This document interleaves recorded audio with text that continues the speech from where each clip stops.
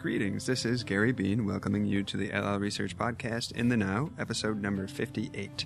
LL Research is a nonprofit organization dedicated to freely sharing spiritually oriented information and fostering community. Towards this end has two websites, llresearch.org and bringforth.org. During each episode, we respond to questions sent to LL Research from spiritual seekers like you. Our panel consists of Jim McCarty, Austin Bridges, and myself, each of us a devoted student of the Law of One. Your questions allow us to explore the Law of One and related matters of metaphysical interest. We hope only to offer a resource that enhances your own seeking process. Please know that our replies are not the final word on these subjects. We ask each to listen to exercise their discernment and be sensitive to their resonance in determining what is true for them. If you would like to send a question for the show, please do so. This humble podcast relies on your questions. You may either send an email to contact@llresearch.org or go to llresearch.org/podcast for further instructions. Again, I'm Gary Bean, and we are embarking on a new episode of LL Research's weekly podcast in the Now. Jim and Austin, are you guys ready to embark? I believe so. I am indeed. All right, we shall get on with it. First question is a tough one. Tough emotionally, and because of its depth. Lou writes via email, "Hello, fellow seekers.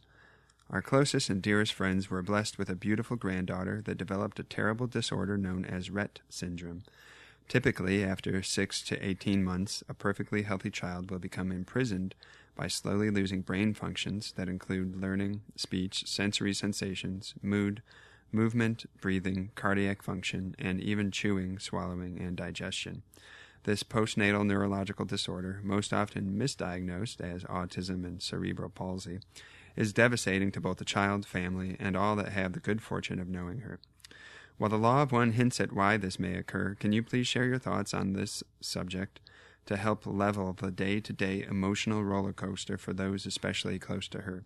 Moreover, why such innocence is born into this world with such an affliction? Sincerely, Lou." Jim, what is your response to Lou's questions? Well, in general, I would like to say that there are no mistakes, and that every situation we are born into offers us opportunities to learn. And the more difficult the situation, the more chance there is to learn. I'd like to read a little bit from Dr. Michael Newton's Journey of Souls, the case studies of life between lives. In chapter 13, he talks about choosing a new body. And I'll just pick and choose here and there where I read. I'll start with this here. "Blueprints for the next life vary in the degree of difficulty the soul mind sets for itself. If we've just come off an easy life, making little interpersonal progress, our soul might want to choose a person in the next time cycle who will face heartache and perhaps tragedy. It is not out of the ordinary for me to see someone who has skated through an unchallenging life overloading themselves with turmoil in the next one to catch up with their learning goals. Many handicapped people think if it were not for a genetic mistake or being the victim of an accidental injury which damaged their body, their lives would be more fulfilled. As heartless as this may sound, my cases show few real accidents involving body damage which don't fall under the free will of souls. As souls, we choose our bodies for a reason. Living in a damaged body does not necessarily have to involve a karmic debt we are paying off because of past life responsibility for an injury to someone else. It is difficult to tell a newly injured person trying to cope with physical disablement that he or she has an opportunity to advance at a faster rate. This knowledge must come from self-discovery. The case histories of my clients convince me that the effort necessary to overcome a bodily impediment does accelerate advancement. Those of us whom society deems less than perfect suffer discrimination, which makes the burden even heavier. Overcoming the obstacles of physical ailments and hurt makes us stronger for the ordeal. Souls search for self-expression by developing different aspects of their character. Regardless of what physical or mental tools are used through the use of many bodies, laws of karma will prevail. If the soul chooses one extreme, somewhere down the line, this will be counterbalanced by an opposite choice to even out the development. From what I can gather, a soul's thoughts about certain human behaviors, preferences for themselves in the next life are known by guides and those masters charged with operating the life selection stations. It appears to me that some souls take this responsibility more seriously than others. Yet a soul in the pre-life selection phase can reflect only so much on how they would fit into a specific body. When souls are called to the place of the life selection, the guesswork is over. Now they must match their spiritual identity against a mortal being. Why one soul joined for psychological reasons with two human beings thousands of years apart is the basis of my next case. I won't read the case here. But in general, I think that the difficulty that people face in their life patterns in regards to what Lou's talking here about physical and mental, emotional disabilities are the fast track to learning. It's much like the situation after the veil was put between the conscious and subconscious mind. Before the veil, everybody saw that they and everyone else was the creator. The creation of unity, it was made out of love, and it's created light. But very little progress is made in the polarization process. When the veil was put between the conscious and subconscious mind, it mantled over all of that information. And it made it much more difficult for people to find out that truth about the nature of reality and themselves. But the effort it took to find that out was very successful in polarizing them much more quickly than the pre-veil condition. So I think it's the same thing. People who have these disabilities are on an advanced track. These may well be masters, my friends.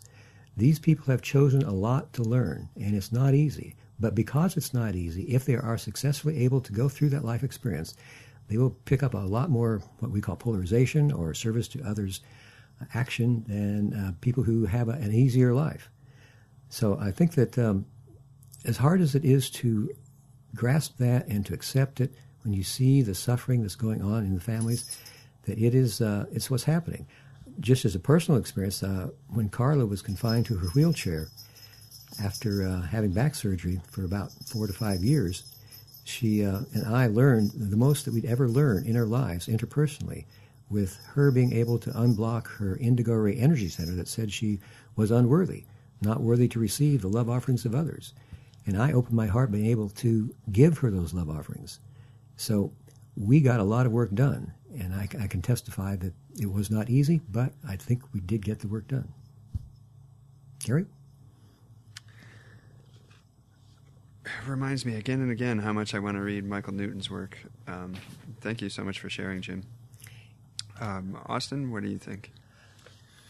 I appreciate Jim's answer, and I think mine will actually sort of build from that, because what Jim explained to me is sort of a logical or rational reasoning for this. We want to know why this happens, and so that sort of answer addresses the intellectual understanding of why this might happen. But in my own spiritual journey, I've never really been fully satisfied with those answers. I am comfortable with the intellectual logic behind it. I do believe that what Jim said is essentially the case, that is what is happening with these individuals. But there's something in my heart that has never fully been satisfied by knowing the logical reasoning for these things.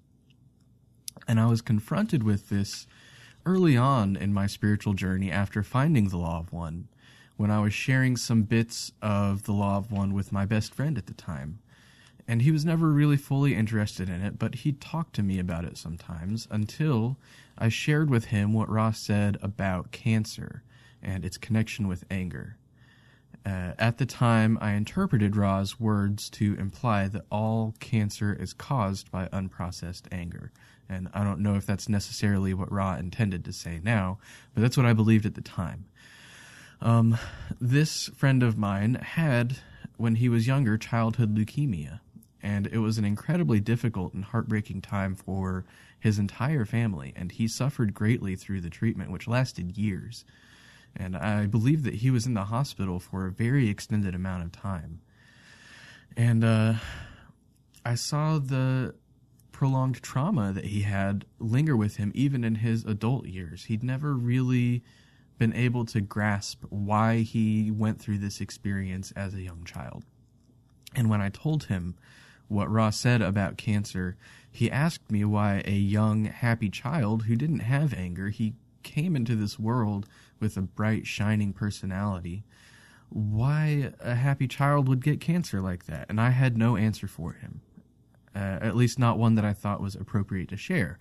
I had theories, like Jim just explained, about past lives, pre-incarnational planning, balancing, things like that. But I considered how those reasons might make him feel at that moment.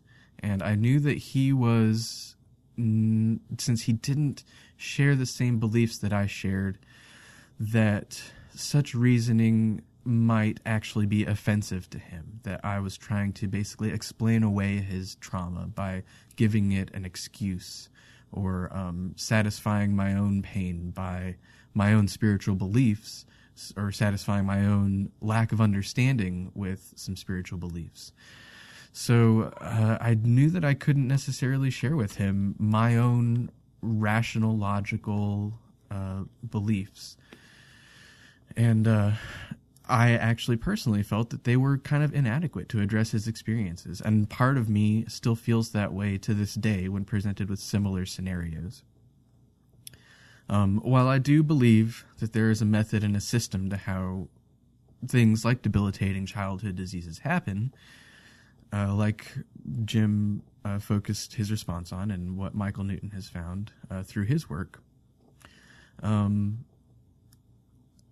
never felt okay looking at the suffering of innocent children especially, but just it's the suffering of innocence in general. And my intellectual understanding, even though I'm comfortable with it, it doesn't help me to relate to those people who are involved in that experience. I can't use my spiritual understanding to relate to the family of a child who is suffering if they don't share some sort of similar spiritual basis of belief. So the dissonance, or this particular dissonance, was actually a topic during our recent channeling workshop. And I remember the gist of what was said, and I actually felt that it was a very satisfying response, for me at least. It helped me to come to terms a little bit with this sort of scenario. And the basic message was that these reasons we can give for such suffering being inflicted upon the innocent and their families and children and things of that nature, such as previous lifetimes or pre-incarnational agreements and that sort of thing, they're all intellectual understandings. They are asking the logical brain to help soothe the disharmony that we feel in our hearts. But that is simply outside of the realm of what the intellect is capable of. Certainly having an intellectual grasp on certain beliefs and natural laws of the universe helps to give us context to our experiences that can be comforting and that can be a great relief when being confronted with things like this. And I am intellectually satisfied with my understandings of such experiences. And that does count for something. I don't discount that completely. But when we are met with something that hurts our hearts despite that intellectual understanding, the solution, I think, and what was communicated during this channeling, is not to seek for a deeper intellectual understanding. The pain that we feel when viewing such suffering is important to our experience in this density. It's not meant to be understood with our heads, but rather with our hearts. I remember Latos saying that when this feeling is most poignant, when we feel the most dissonance and hurt in our hearts when viewing these things, it's good to take that into meditation and sit with it and just experience this sort of inner disharmony and pain and turmoil that we're feeling when viewing these things that we can't seem to come to grasps with. And when we do that and sit with it, we realize that at the heart of this pain that we're feeling and the heart of the difficulty that we're witnessing within us is the heart of love. And this love doesn't necessarily solve the problem for you or for anyone else in this experience. It might. There are magical powers of love. I think we all believe that. But for the most part, I think we can not necessarily count on the fact that love is going to heal some awful disease a child has just because we're meditating on it. But it does help us recognize a place from which we can relate to this suffering and relate to those affected by the suffering. So when we are called to relate to such experiences as childhood diseases, we don't have to call upon any intellectual understanding of metaphysics behind it, but simply the love that we found while sitting with that pain that we felt. And that love could express itself in a number of ways, even if it's just holding a space to allow someone else their grief or their suffering. Or it could move us to act for someone in such a situation, to brighten their day or try to relieve their suffering a little bit. And it could move us to even share tears of our own with someone in this scenario. It could express itself in an infinite number of ways. And that is my current understanding of how to relate to such things. It isn't helpful for me to fit them into a logical system of cause and effect and reasoning and purpose that reincarnation and pre-incarnational planning describes. Instead, just recognizing the love in myself when I'm witnessing such a thing and doing my best to express that love, even if it's an inadequate answer to the reason why. It is the most that I can really do in such a situation, and it's what I have to go with at this moment, or at that moment when I'm feeling that. So that's my basic understanding currently of how to relate to those sorts of situations. What do you think, Gary? As is often the case probably with all three of us, the third person to reply to a seeker's question has to wonder, do I have anything new to say? You and Jim, I think, addressed Lou quite well, I would say. That's up for Lou to decide, of course. But Lou, I'll give you another take at it and see what you think. I would imagine that you are consulting many sources on this important question, and thank you for entrusting us, one among them. As both Austin and Jim conveyed, we're equally baffled and bewildered by the things that transpire in the world, especially the seemingly endless varieties of suffering. But I believe instead of focusing on the concept of intellectual understanding, as Austin was doing, and I agree with what he was saying, I use the word perspective. And I think that what you're seeking here is simply perspective, one that zooms out. Because when you're in the ditch, it's difficult to understand the larger terrain around you. It's more difficult to find the meaning and direction. But when you can lift the perspective, then the landscape becomes clearer. You may be able to see from where you've come or where you're headed or what the purpose of the ditch is relative to the rest of the landscape. And were I to attempt zooming out when viewing this situation, I might see that the newborn granddaughter is not the totality of who she is. The grandchild diagnosed with Rett syndrome is a role that she is temporarily playing. But before going further on this point, let me please pause here to clarify that by no stretch of the imagination do I mean to convey that such a perspective eliminates the pain that your friend's granddaughter will undergo, or your friends, or you, or anyone else affected. Perspective simply helps you to relate to the situation with more, potentially, peace and understanding in your heart, with perhaps even greater ability to serve in the spaciousness that a larger perspective offers. And I think that's what you seek. So to continue with this idea, the granddaughter plays a role just as you and your friends play a role, but you described her as innocent. And relative to the adults of this world, she is indeed innocent.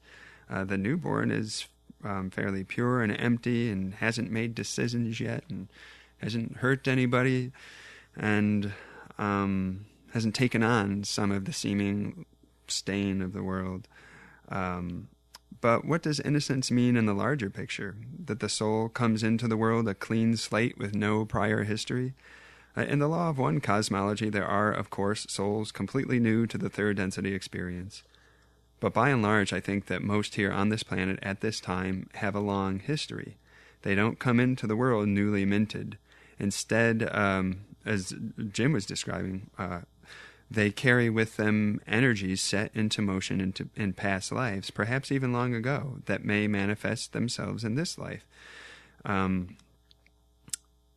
That does not, as Austin was getting at, that doesn't solve seeing things from that vantage point doesn't solve the situation. Did she choose this condition? Did her higher self choose it?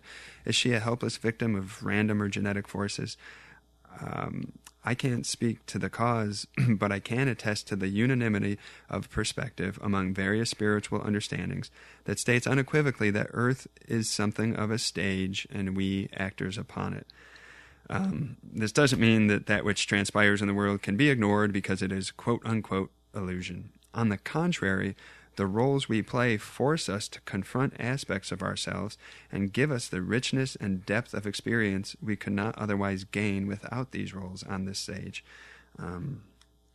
If someone robs you, someone cheats you, someone loves you, someone smiles at you, someone raises you, someone devastates you, heals you, awakens you, there's so many complex ways that another person provokes or facilitates your own learning, growth, and evolution, and often through confusion and pain.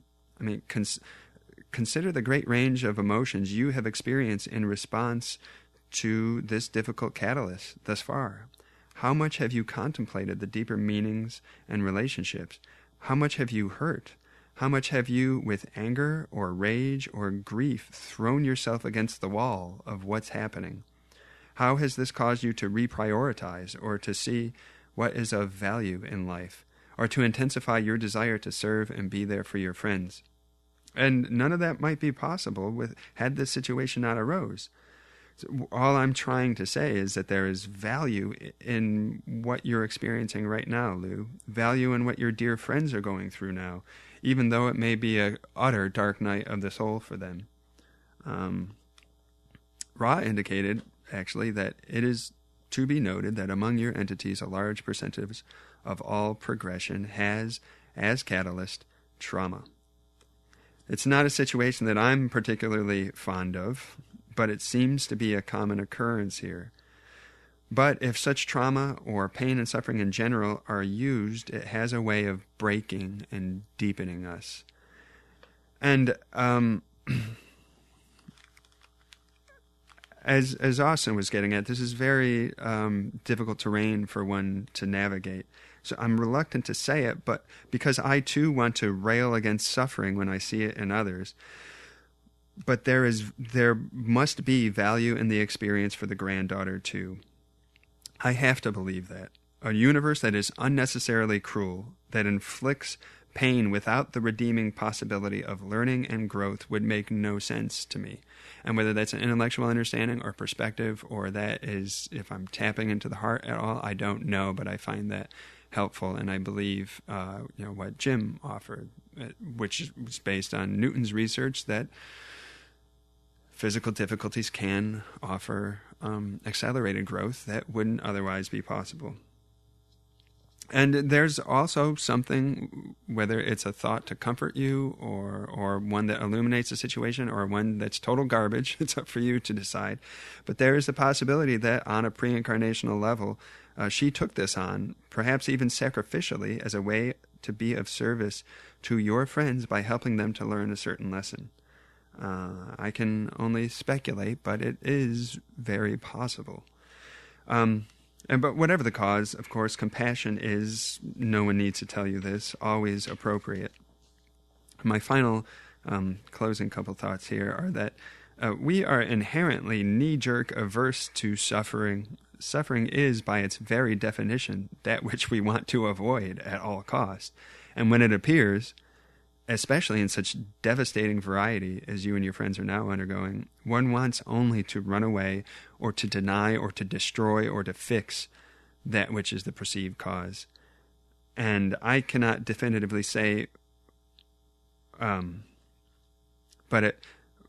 what the solution is per se, but as to head in the direction that Austin was going, it may be that the solution, as it were, is simply to accept that which is given. Take all appropriate action to shine love and light, and to be of service, of course, but at the end of the day, exercise trust and faith. No situation is so dark that one is prohibited or precluded from consciously invoking the miracle of faith. Only the smallest seed is needed to bring you to this moment, to open your heart to the possibility of lessening your resistance, lessening your armor and defenses, and as Austin was describing, just being with your experience, being with all those affected and allowing it to be, and knowing that whatever the surface appearance is, love is the great truth that is behind and underlying and undergirding every situation. And if the situation doesn't allow you to see that, then faith will. And that is my reply to you, Lou. Austin and Jim, you guys have any further thoughts to offer? Not I. No, not for me. All right. I hope you can tease out some perspective from there as you guys, you and your friends, especially, and your friend's granddaughter, have to walk this very hard road on their own feet. Our next question comes from Barbara via email, who writes, from what I've read so far of the Law of One, balanced chakras are extremely important. On days where I have thoughts or emotions that require balancing, I do the balancing technique. However, I was never sure that my chakras were balanced. Then I read where you could test your chakras using a pendulum. So I bought a pendulum and did a test, and several were partially blocked. I utilized mudras during meditation to help balance them, and, of course, a subsequent test with the pendulum indicated that they were overstimulated. Then I learned that your chakras continually change in response to physical and emotional catalysts. Since the chakras appear to fluctuate constantly, what is the purpose of using the pendulum, also referred to as a weight, as discussed in the Law of One? Is the balancing technique the only thing necessary to balance the chakras, or are other means such as mudras beneficial? Peace, love, and happiness. All right, Austin, got a reply to Barbara's question? Yeah, a couple. She asks kind of two very related questions, and both of my answers are rather short, so I'll just knock them both out. So she first asks, what is the purpose of the pendulum? And I might be unfit to answer this question because I don't know. But if I were to speak hypothetically, I'd say that the pendulum is useful for immediate feedback, like Barbara figured out. For instance, if you find a certain blockage just once with the pendulum and then balance it and then it's not blocked anymore, you can see what the effects of your exercises are. And this might be useful in a way in the sense of collecting data over a long term. So say you find a blockage, and after you apply the balancing technique, it doesn't necessarily come back the next time, and it's not a very frequent thing. But say you have a blockage that consistently shows up as you do this sort of exercise or do the reading with the pendulum more and more. Maybe that is an indication of what might be called a more crystallized blockage, something that is more persistent and requires more inner work on your part. That's my best guess. I don't really use pendulum, so I can't say more than that. But she also asks, is the balancing technique the only thing that is necessary, or are things like mudras helpful? And I certainly don't think the balancing technique is the only thing that is necessary, or the only thing that is useful, at least. I would say that I think it is the most effective, at least theoretically. To me, it gets to the heart of self-awareness, to be mindful of our states of consciousness, and to explore those and feel them and understand them in relationship to their dynamic relationships with our other states. And it's hard for me to imagine a more effective means of self-knowledge and self-acceptance than to do this balancing technique. But regarding things like mudras, I definitely think there's a benefit, especially if used in conjunction with some form of mental balancing.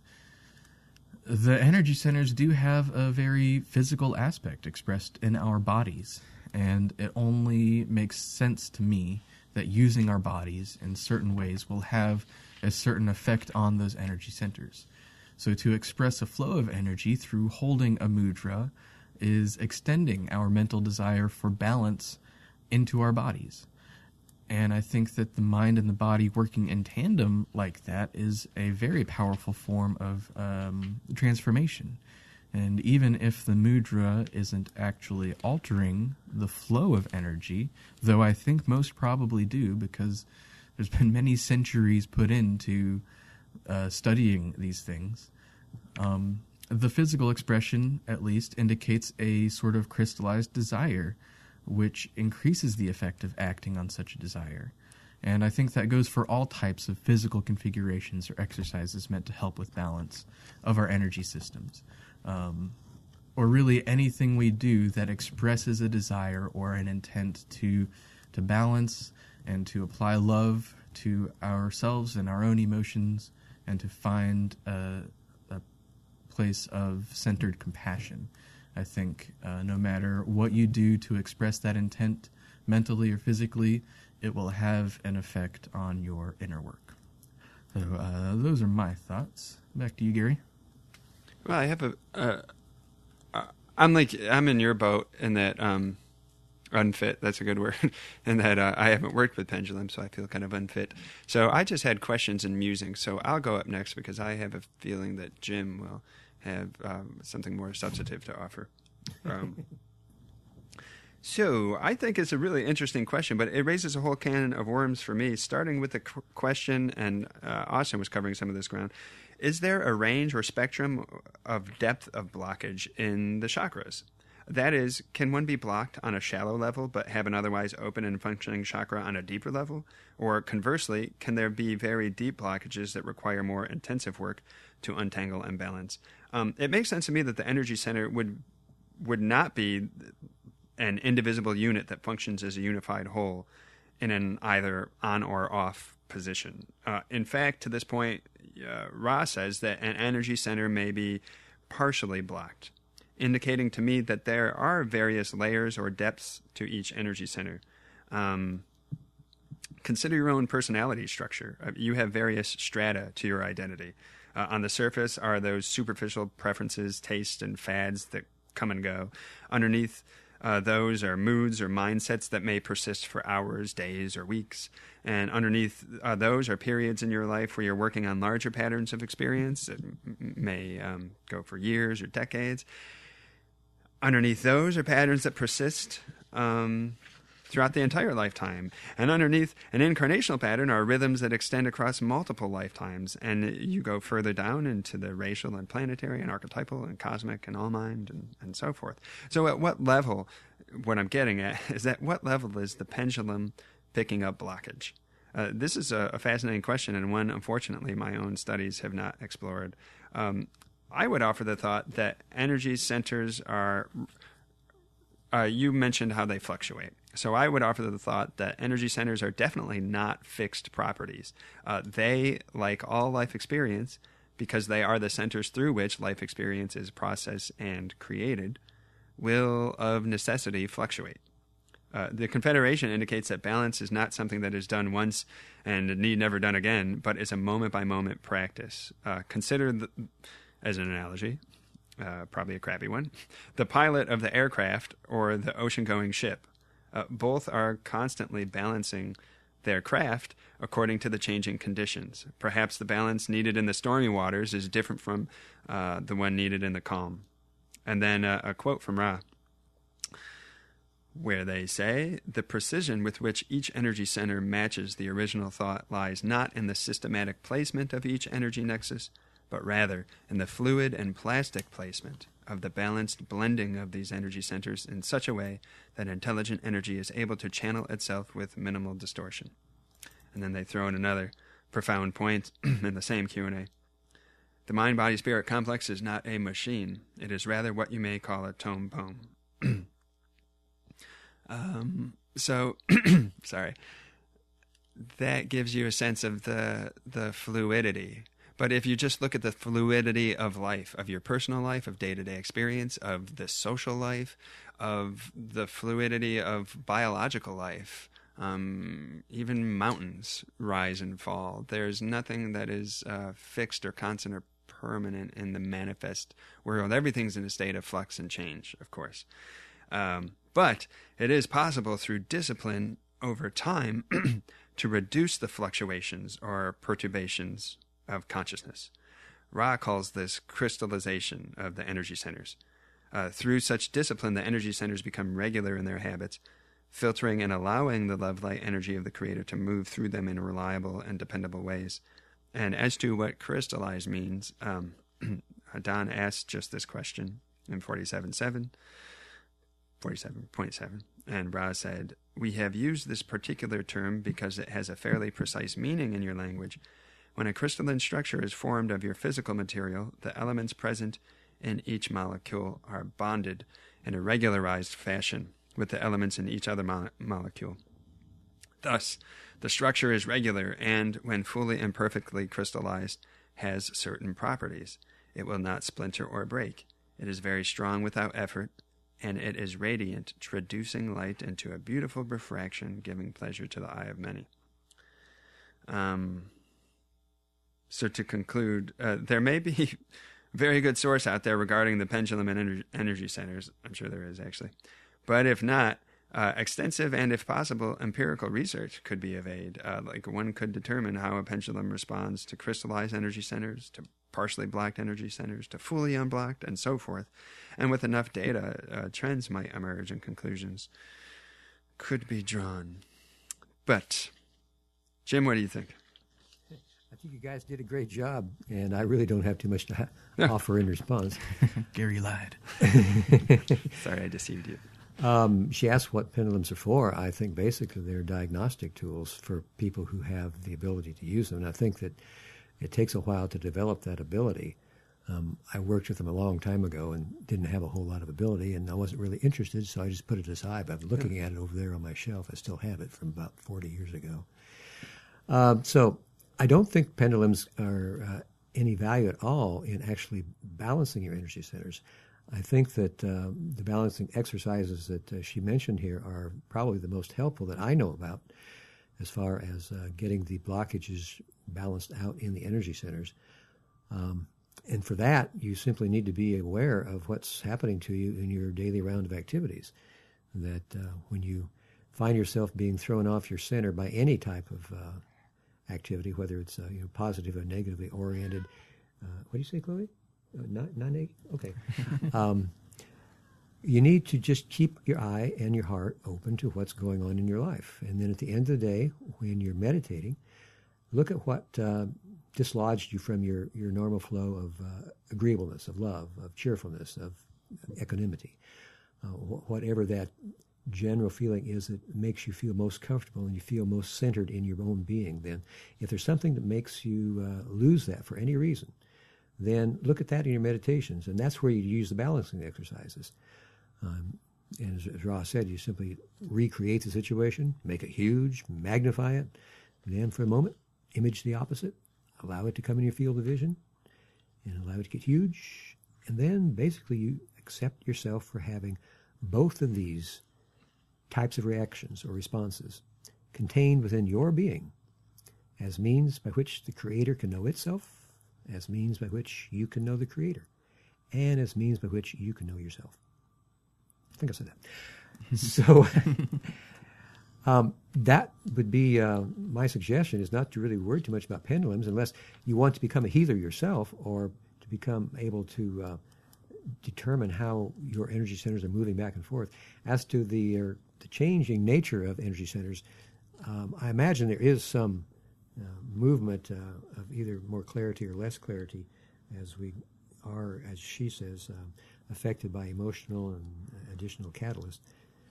But I think in general that the energy centers at their basic nature, at their foundation, are pretty stable in the way that they are able to either allow or block light to move through them. So I think that what we need to do is just look at what happens in our daily round of activities, balance it in our meditations, and keep our eyes and hearts open. Gary, any final thoughts from you? No, I thought you had done work with the pendulum, but I knew you've done work with a lot of work with the balancing exercises themselves. So, great reply all around. Austin, do you have anything more to offer? Not. I guess maybe a little bit. I can share my experience with the pendulum. I think it's worth sharing because it helps to inform my skeptical nature. When I was very young, my mom had pendulums and worked with pendulums in the way that Ra describes. And I got frustrated with seeing my hand being what is moving the pendulum, so I hung it from a stationary source and tried to get it to rotate without me having any contact with the string.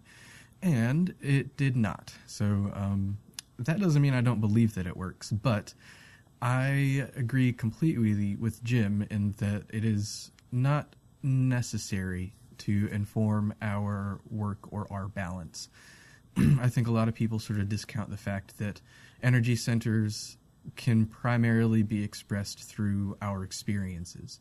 And as we examine experiences that have given us catalysts, each of those catalysts will relate to a particular energy center. And you don't have to have this intellectual knowledge of which energy center it is, I don't think. It is helpful in a lot of situations, but as long as you just balance it, no matter what it is, it doesn't really matter what energy center it is, doing the work will be beneficial. So those are my final thoughts. Yeah, and while Ra's particular technique of accentuating that which is out of balance and allowing it, as Jim was describing, to grow larger and larger and larger until its antithesis pops up, I think you could also do balance just by just sort of consciously reflecting on your life. And, like, for instance, seeing the classic balance that Ra describes as patience, impatience. So, like, noticing that, hey, I'm a pretty impatient person, so I'm going to try practicing patience. So the impatience may have already been accentuated because you've been practicing it a lot, maybe not consciously. So then you try to find moments or opportunities where you can practice patience, and that itself is a mechanism of balancing yourself. Yeah, I agree completely. It doesn't always necessarily look exactly like how Ra describes it and how Jim was talking about, because I have found a lot of benefit in sometimes just becoming conscious of something. And as soon as I become conscious of it, it seems to just immediately balance itself. That's for, like, smaller things that aren't lifetime issues, but, like, sometimes as soon as I'm aware that I'm behaving a certain way or feel a certain way, it just dissolves. So sometimes just mindfulness is all that's needed. Yeah, agreed. And then again, that's the value of mirrors, too, from other people. Yeah. So what's our time, Austin? Oh, we have a pretty long episode already, so I think we're about done. So now going to Jeremy's. Yeah.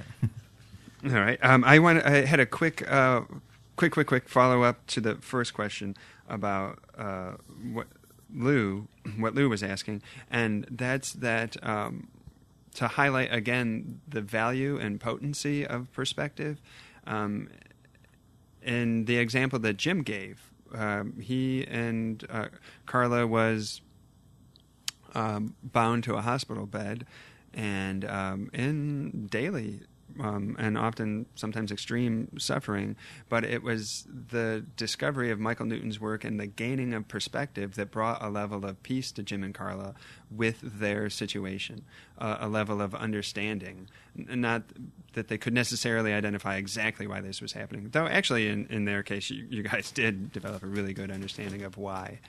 But just that there was purpose and meaning and even rightness to it, as difficult as it was. So perspective really illuminated and empowered and helped them. So that, Jim, do you have anything to say to our listeners? Yes, I would just like to thank everybody for listening to our program. We appreciate that. Without you guys out there, wouldn't be much sense to us being in here. Keep sending us questions. We need your questions. And keep sending us your love. We need your love. We will do our best to send it right back to you. And maybe you could pass it on to whomever you see on the street today or wherever you are. We love you all. Cheerio. You've been listening to LL Research's biweekly podcast, In the Know. If you've enjoyed the show, please visit our websites, llresearch.org and bringforth.org. Thank you so much for listening, for supporting this podcast with your questions, and a special thank you to Lou and Barbara for sending us the questions featured in this episode. If you'd like to hear us ramble on about a particular topic, please read the instructions on our page at llresearch.org/podcast. New episodes are published to the archive website every other Wednesday afternoon, Eastern Time. Have a wonderful couple of weeks, and we'll talk with you then.